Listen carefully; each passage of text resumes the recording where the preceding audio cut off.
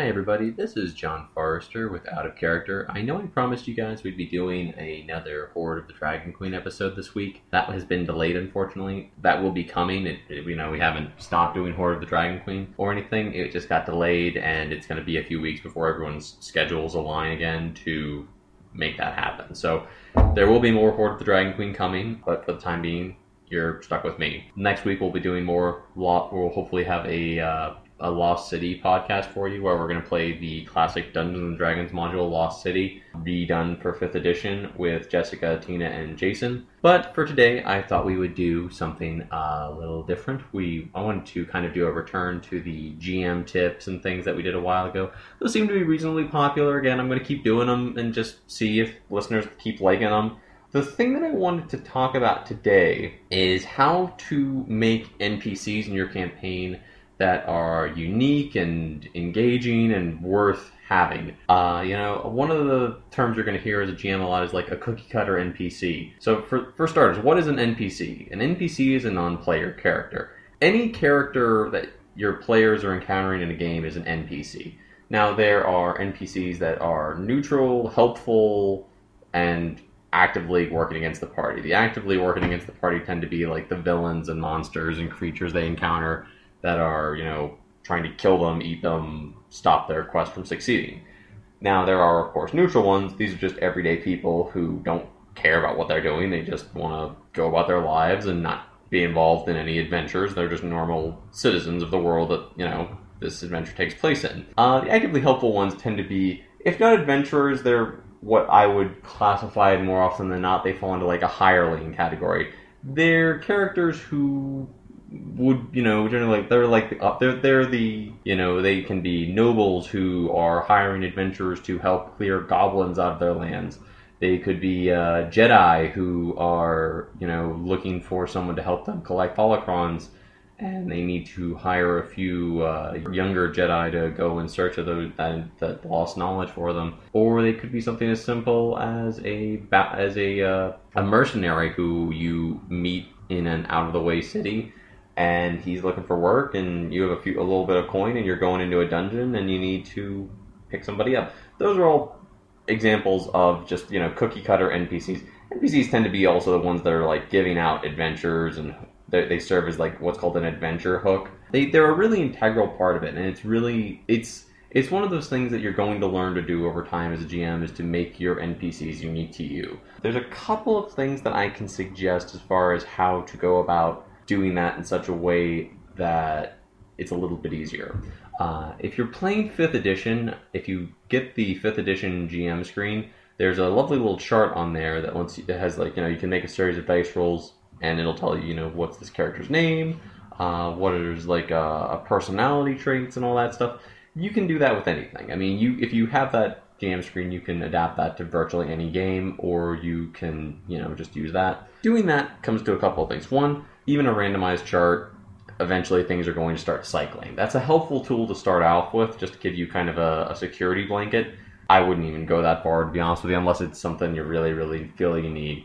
What I suggest is this. When you're sitting down and you're planning out your campaign and figuring out what kind of game you're doing, think about what sort of characters you're going to use. Like if we were playing a Dresden Files game, for example, a Dresden Files role-playing game, and I'm sitting down and, we've created our city for the purposes of this. Let's say we are doing a game that is set in Austin, Texas. Okay, so we're set in Austin, Texas, and the game's going to be centered around a group of drug smugglers who are operating out of there, and they've employed some ex-Red Court mercenaries to help them out, and they've been, basically running the drug market. And the players are going to be a warden who is going to be going in to help clear them out, and a couple of pure mortal police officers who are working with the DEA. Very simple, straightforward. Sorry for rambling, but okay. So what sort of NPCs will we employ in this campaign? Well, obviously you're going to have the drug dealers and your Red Court mercenary guy. So those are going to be like the ones that are going to be working against the party. So what can we do to make them interesting? Well, for the drug dealers, it depends on... You're going to need to figure out how important is this NPC. You don't have to come up with a huge 3-page backstory for every NPC that your characters meet. It's not practical, and you'll put a lot of time and effort into doing that, and it's just gonna a lot of times go to waste. You can always fold that into something else, but if you're like, oh, I came up with this great backstory for this farmer they may talk to, save that stuff. It's never wasted. You know, if you come up with a great backstory and for whatever reason you don't get to use it for a particular character, just hold on to it and just, fold it into another character down the road. Okay, how do you know who needs more detail and who doesn't? Okay, these are 2 random drug dealers. They're basically, in charge of driving a truck, and one guy's there for muscle. They're goons. I'd probably give them, I'd say, like 3 personality traits and a little bit of backstory. These guys have been, working along the, between the Southwest for years. They are, familiar with their territory. I'm going to say that they don't really know very much about the supernatural. It weirds them out, and they don't know really magic or anything like that. They're goons. They're basically there to get their heads knocked in by the player characters. Now, the Red Court mercenary sitting in the back, she's going to have a story. I'm going to say that she is, not 100-year-old, not hundreds of years old. She is a Red Court vampire. She's, newly turned. She is looking to make a name for herself within the court, and, opportunities to do so are limited for her kind. So she's going to try and, get a few infected, get something going with one of these drug cartels maybe. She's schizophrenic, and she talks to, she hears voices, and let's see, what else can we do with her? She's she has a particular axe to grind with the wardens, because right after she got turned, she had an encounter with one of them, and it left her, seriously injured. Even for, Red Court took her time to recover. So those are, again, very, very minor personality traits. I'm giving you guys a quick run through. I don't want to spend 20 minutes talking about a character that is for a game that's not going to happen. So, okay. So schizophrenic, has an axe to grind with the wardens, and, she's looking to advance. That's all I need for that character. That paints a very clear picture in my head, and I'm sure that anyone who's run any game or is going to run a Dresdenfels game could do something with her. Not the most original, but straightforward, easy to use. That's really all you have to do in order to create a workable NPC. You can develop the personality. Some people I know have they'll make like a really detailed personality flowchart. What I usually do is I sit down and I this is going to sound weird, I look for that character's voice in my head. When I'm playing a character, I think about their motivations, I think about why they're behaving the way they do, and I think about, how they're going to relate to the actions of the characters.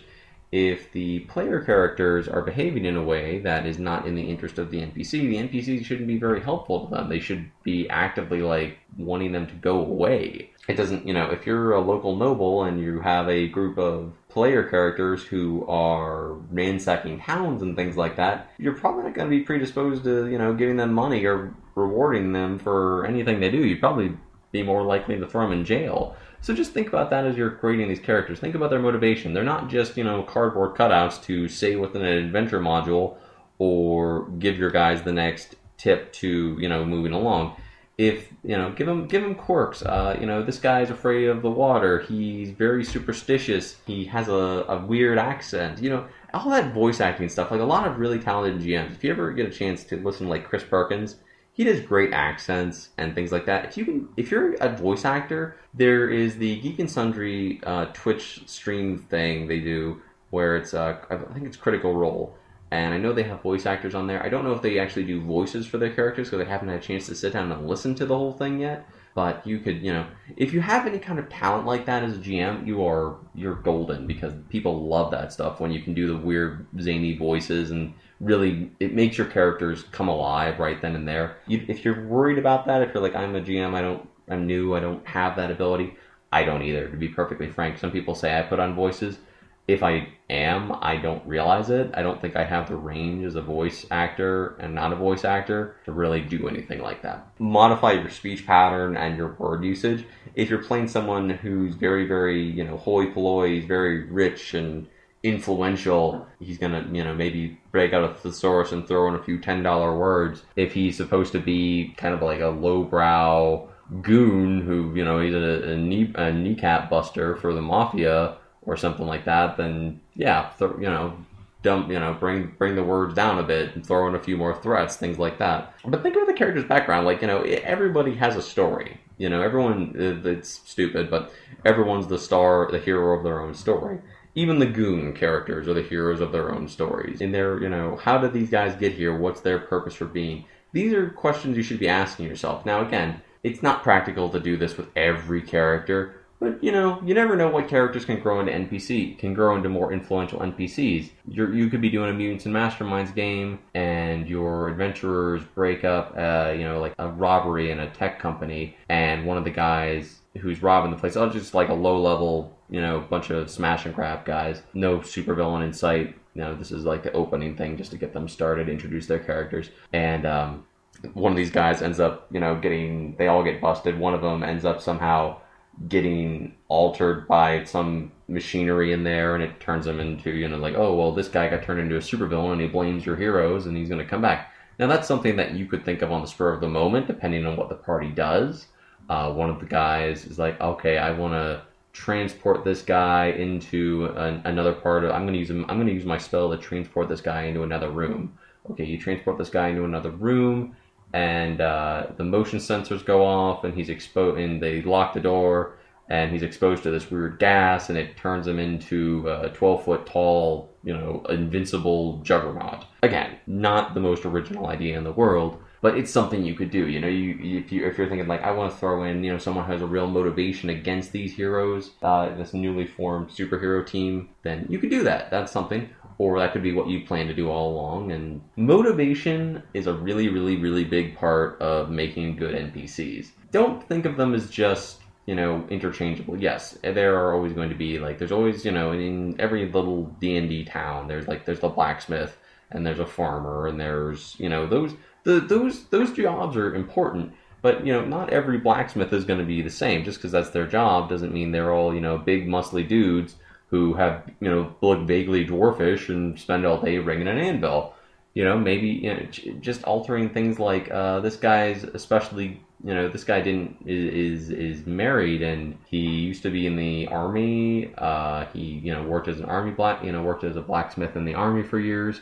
He finally retired from the army, and he, set up his shop here because it was the last place that he went, and he didn't really want to move any further. He was happy here. Really, really simple. Or you could say, this guy's really, really lazy. Or make it a girl. Make it a blacksmith who is a gnome who's crazy, and he makes all these weird gadgets, and no one really trusts him. His shop's way on the edge of town, and you hear, like, you walk in town, so you see blue smoke erupting from the blacksmith, and you hear the sound of just, like, what sounds like explosions and chickens clucking right on walk. Some players are going to keep right on walking by when they hear that. Some are going to be curious and be drawn to it. Again, doesn't have to be every single character. You don't have to put that much work into it. Just think, like, what's this character's personality, what's their motivation, and what is that character's story? What brought them here? Have they lived in this place their whole life? Do they have any relationships with the other NPCs in your campaign? You could have two nobles who, the party is interacting with, and they hate each other. And, if you are working closely with one of them, the other may want to stop that from happening. He could, even go so far as to be sending his agents to stop you from carrying out missions for him. All those are things that it's really weird because NPC building is something that everyone does it a little bit differently. I can't really give you like a clear, this is the way to build a good NPC. And every NPC I build, I'm not saying like I'm an expert on it. It's just something that I think can really push a campaign and make it a lot better. Looking for interesting NPCs in games is something that I do a lot just because they're the GM's primary way to interact with the players. And I mean really interact besides like, okay, I search the room or I do this or I, combat-y kind of stuff. You can talk to them. You can have those, those role-playing moments that really can make a game feel more like less of a slash and grab kind of thing and more of a role-playing and storytelling game. And those are really interesting things to be able to do with players. I will say that if you are going to try and make really good NPCs, if you're looking for like examples of really good NPCs, like good ones that people have made, just go look in like literally, I mean, any player's guide or DM book or adventure module. There'll be examples of NPCs. Some of them are good, some of them are really generic. They follow pretty much the rules that I'm giving you here, which is, they have a name, they have like a few little personality traits, and they have a quick little backstory. That's pretty much it. I mean, there's not a lot more to do with these guys to make them any good as you're, doing it. If you just want to have the guy standing on the edge of town, I'm borrowing this from a show that I watched. If you watch the movie The Gamers Darkness Rising, they are leaving town and they encounter a farmer, and one of the players wants to stop and talk to the farmer.